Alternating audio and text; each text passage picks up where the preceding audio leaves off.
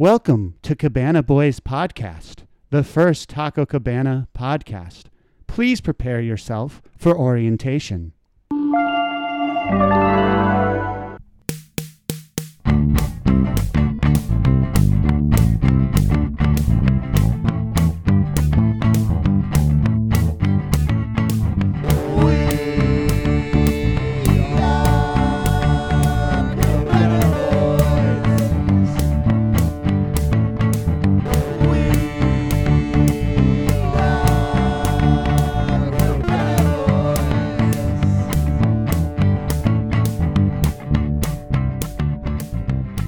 And welcome to the Cabana Boys.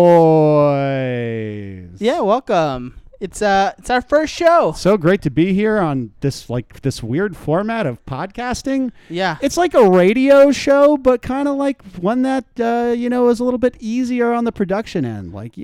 Honestly, I've never heard it compared to a radio show, so I think that's really profound of you. Yeah, absolutely. But apparently we're a podcast now, the Taco Cabana Podcast. Yeah, and I'm your host, Nick Ortiz, and I'm Devin Hanley over here in the Taco Cabana corner tonight. Just thinking about those delicious quesadilla bites and, just the places that they just took us to. But we're here, we're live, and we're talking about Taco Cabana, our favorite. And it's weird to do our first podcast ever without our co-host. That's right. Jordan Cabana Krennic. You may have listened. There's a big slice of this quesadilla missing tonight, and that of course is Jordan Cabana Krennic, who is actually off on a top secret Cabana mission. Top secret mission to find out some more information for us. But you got us, let's take a deep dive tonight into everything under the sun, everything under the cabana. Yeah. And actually, I'm just happy that we're actually talking about the history of Taco Cabana. Because, when we first thought of this idea, it just seemed like it was a stretch. You know what I mean? Like, who would make a podcast about Taco Cabana? Yeah. You know what I mean? Yeah. Well, the way that we see it, though, is in this kind of this age we're in of everything being very, very specific, very niche. Yeah. There's a podcast for just about anything right now. Yeah. There isn't a podcast for, the Cabanis out there, the people who live and, survive by the grace of Cabana, of Taco Cabana. Yeah. Which, if you don't live in Texas, is very few of you. So. Actually, if you don't live in Texas, you probably don't know what we're talking about. But if you live in New Mexico, you got an idea. Yeah, you got an idea. But first, before we dive right into our main topic for today, let's talk news. Hey, this is Branderson Pooper, and you're listening to CNN, the Cabana News Network, you idiot! So, at the beginning of the year, Big Bana announced that they're actually going to be bringing back some of the classics and introduce some new classics. Now, for the new classics, they're bringing the pork adobo. I don't know how to pronounce that. I just like anything that can be described as new classic. It's so good that it doesn't even have to go through the time that it takes to become classic. It's classic. It's an instant classic. Right off the bat. You don't even need to taste it. Just look at it. And you're like, whoa, that thing, I may not have seen that. I may have not have tried that before, but man, is that classic. The hangovers of tacos right here. You know what I mean? Yeah, the hangover of tacos. Exactly. It's like Todd Phillips directed this taco. It's such an instant classic, and it's actually just delicious pork marinated, and it's like a special pepper and of course some adobo spices. And I think one of my favorite parts of Taco Cabana is you can get it in a bowl form. You can get it in a taco and a bowl form. Okay, I swear to God, I'll put my life on a Cabana bowl. The Cabana bowls are one of the best fucking things in the world. Especially, I'm sure we're going to talk about this now, but the bowl, of course, being made out of a deep fried tortilla chip. Yeah. So every part of this meal is edible. There aren't enough good things to be said about the Cabana bowl. They got the taco salad and flipped it on its head. Yeah, exactly. Yeah. So, and then of course, you can't forget another new classic, the cheesy gordita bites. filled with mozzarella cheese, topped with cilantro and lime ranch, and some cheese, some like goat cheese. I don't know. Oof. Yeah, see, I'm going to go the opposite direction on that one. If that's the standard for classic these days, then man, we have some rough times ahead of us, folks. The future looks pretty bleak if this is what is going to be the new classic. Yeah, you know what's with mozzarella lately? Showing up in all these places. I don't know. I don't know why mozzarella would make its way into anywhere in the Mexican food circuit. To me, like that is just so strange. Like I never associate mozzarella of all cheeses. Maybe with a Mexican Oaxaca.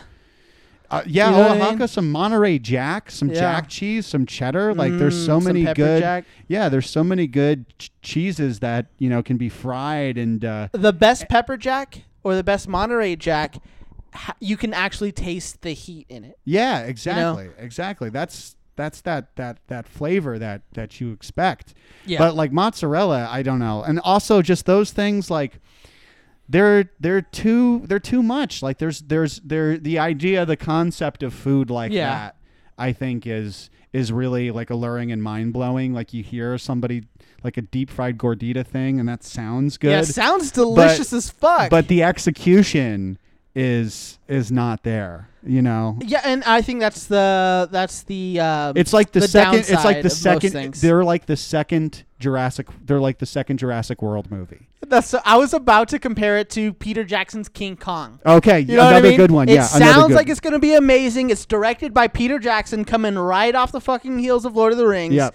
And then it's a fucking turd. Exactly. It's a 3-hour long turd. From a distance, you see it coming at you, and you're like, "Oh my god, I need this. This is Needs gonna to be be fucking part of my awesome. life." And then you actually do it, and you're like, "You know what? They could have done it better." You know what I mean? Yeah. No, that's exactly it. Yeah. And people, okay, let's not talk about King Kong. But you're absolutely We've right. talked about King Kong like this is what the 5th time we've talked about it on Probably. on this pod. Well, no, this is our first podcast. So Yeah, I guess not on this Is that podcast. the 5th time this episode? It must have been. Shit, these things they feel like they go quickly, but they actually keep on rolling and rolling and rolling. It's fucking crazy. Yeah. Now you talked about a bleak future. I'm actually really excited. I think Taco Cabana is moving along with the big boys and introducing Beyond Meat bowls and tacos for a limited time, of course. Okay, that's cool. Yeah, Why, right? Why only for a limited time?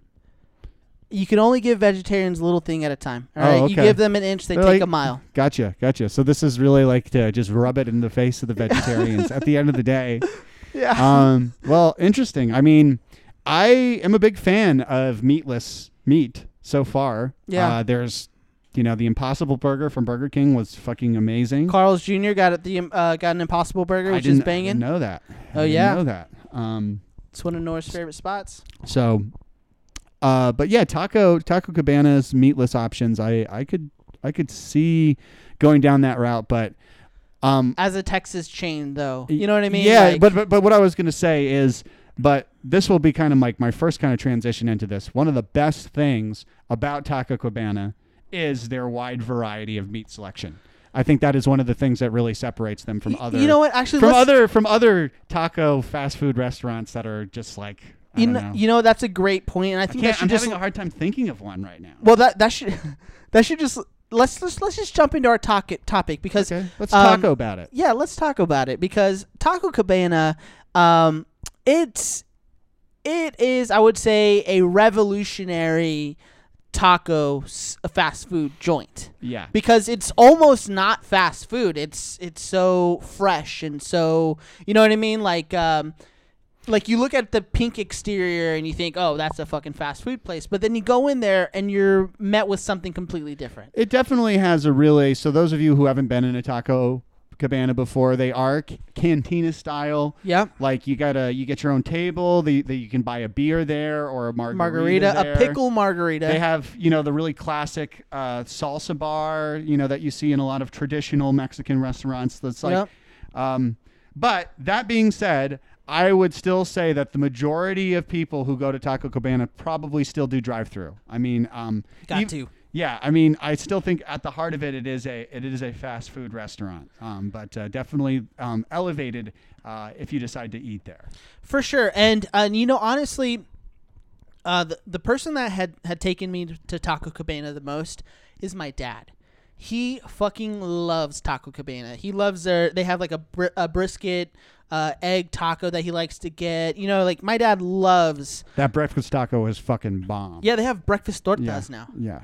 Which are fucking, they look amazing.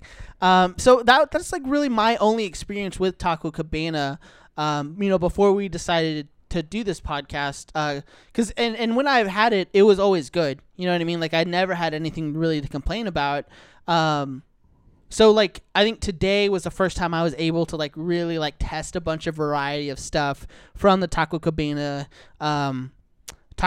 menu, and man, that shit's good as fuck. Yeah. They have a churro which is to die for. I didn't get to try that one today, unfortunately. I hit the bottom of the well when I finished my quesadilla, which they forgot the pico on. I am going to say that. But you know what I'll say? First of all, it's absolutely, I think Taco Cabana hits definitely a different market of the Mexican fast food customer. Like it's definitely more rooted in that traditional taco, that street taco. Most of their best stuff, I think, is just like has the really onions. You think street taco? Yeah, I think that they're like they're much more rooted in that sort of style of like cilantro, real simple, corn tortilla. Like absolutely. I think that they're definitely more rooted in that. They're not quite as they don't push the envelope quite as much as other obscure fast food restaurants that I can't recollect at this moment. But either way, I think that it's definitely just like a more kind of traditional taste, Tex-Mex style, essentially. Oh yeah, 100, dude. I think Taco Cabana defines fast food Tex-Mex. Yeah, mm-hmm. Because it's actually rooted in San Antonio. Like Taco Cabana was founded by a dude named Felix Stelling.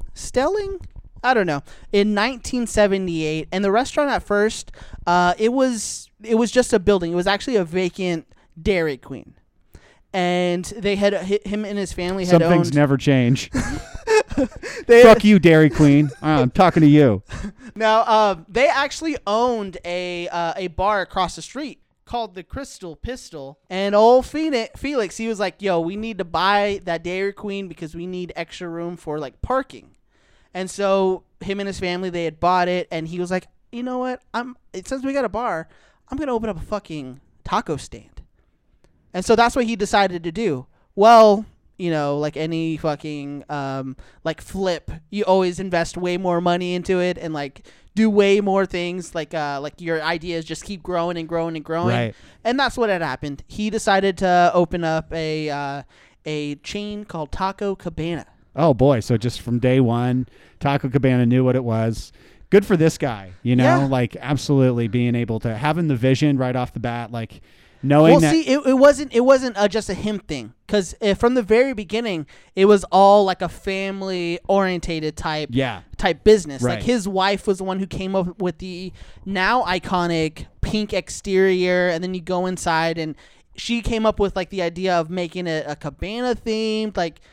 Behind every great man is an even better fucking woman. Absolutely. And this family just, I just love the fact that right off the bat it was called Taco Cabana. It stuck with the pink colors. Yeah. It just knew what it was right off the bat. It knew, and it saw the potential for it to capitalize all over the market. Well, the best part is like, think about it. You're at the Silver Pistol.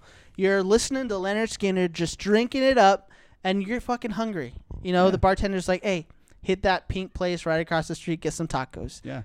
And the good thing is they're open 24 hours. Yep. Mm-hmm. Yeah, so I actually listened to an interview, and Felix, he said that his father taught him a philosophy that if somebody wants to give you money, you stay there and take it. It's a good philosophy. Yeah, I mean, Yeah, it is a good philosophy, especially if you want to build a business like that, you know? I mean, that needs to happen. There's no way you will be able to do anything else if that doesn't happen. But he also gave a reason why it was 24 hours. It's because their patio furniture kept getting stolen. Oh, that's why. Okay. Yeah, so it could have gone either way. It's San Antonio, so what do you expect? Who would get away with that? But yeah, during that time, Taco Cabana was fucking jumping. They were so popular. Felix had said in an interview that there were like lines for days. Wow. Like people would be steadily like busy. Like it'll be like 3 days. Like fucking. Do we know at this point how many locations there were? Just one. Just one. Yeah, just the one location. Wow. Yeah, and the reason why they say it was so popular was because of how portable the food was. And we're talking 1978. Other, humongous taco chains are just starting to expand. You know what I mean? They're just starting to take root into the American culture. So Taco Cabana, like when they say that there at the time in Texas, that food was like revolutionary to have like fast food tacos. It kind of was. Right. You know what I mean? That's not completely untrue. Even though there are other companies who may have done it better. You know what I mean? Yeah. For longer. Yeah. And one of the cool things I did find out about Taco Cabana, though it wasn't created by Mexicans and it's heavily inspired by Mexicans, the first original cook was actually a Mexican woman named Connie Gutierrez. And her recipes were homemade, super simple, delicious, fresh food recipes. And I think that's another thing that Taco Cabana did is they were kind of one of the first fast food joints to offer just like straight up fresh food. Yeah. We're not selling you prepackaged meat from like Wisconsin. Yeah, that is definitely like definitely something that comes across when you eat there. As you can tell, especially like the tomatoes and the lettuce are of a higher quality than other fast food restaurants. Oh, the thing that's really cool about Taco Cabana too is that it doesn't really like.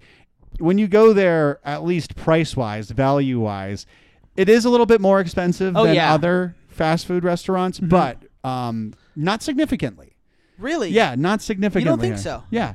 I disagree. I spent $30 there an hour and a half ago, and it wasn't as much food as I would have got, say, from or Taco Bueno. You know what I mean? Yeah. Or like, I'm just comparing. Comparable. Like if you were to put it on a scale. Yeah. Maybe other companies, larger companies, would be a little more like cheaper. But the food is definitely fresher. I had the shrimp Yucatan taco plate. Fucking amazing. Yeah, absolutely. It was so good, and the shrimp wasn't chewy. Like something you would expect from maybe Culver's. You know what I mean? Like a little bit of a chewy shrimp. Yeah. Like it's been sitting there in the fridge, but this was amazing. We don't have it on our soundboard tonight, but I am looking for the applause for the anybody who eats fast food, seafood. We'll get an applause on this show. But I agree with you that like I think that eating shrimp at Taco Cabana would be less scary than eating shrimp at like fucking any other place. Honestly, for sure. Even Long John Silver's, even the place that you could go to get shrimp, you're probably better at Taco Cabana. Yeah. I for instance, so I got the what I always get when I go to Taco Cabana. I always get the quesadilla because of one secret hack that Taco Cabana that separates them from everybody else is that their quesadillas have the option of being lined on the inside with pico de gallo.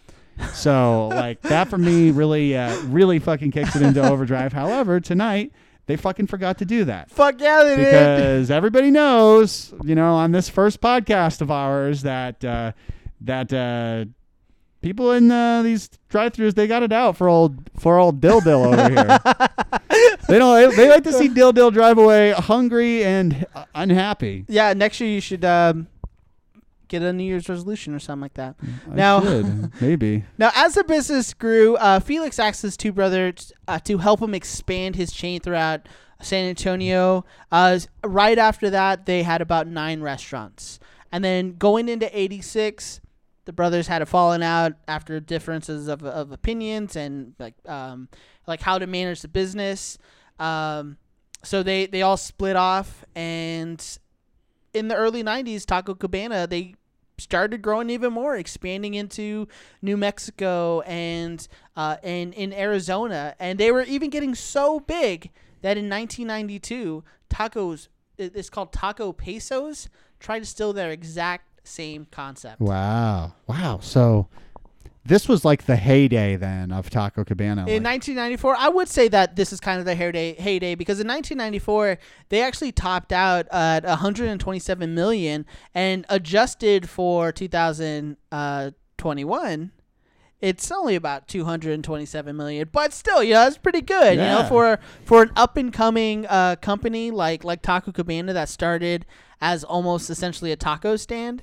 I mean, you look at other companies and sure, they may have expanded bigger, but Taco Cabana was more interested in keeping that quality the same. Yeah, and maintaining its original integrity. Yeah, sometimes you have to sacrifice a little money to maintain the integrity of your product, and I think Taco Cabana hit that shit right on the head. Yeah, absolutely. Now, as we jump into the early 2000s, Taco Cabana went through another humongous chain. Now, at this time, they had already been acquired by a bigger, organization, conglomerate, not like Yum Brand or McDonald's Group, anything like that. But I forget what they're called. I had it in here, but who gives a fuck?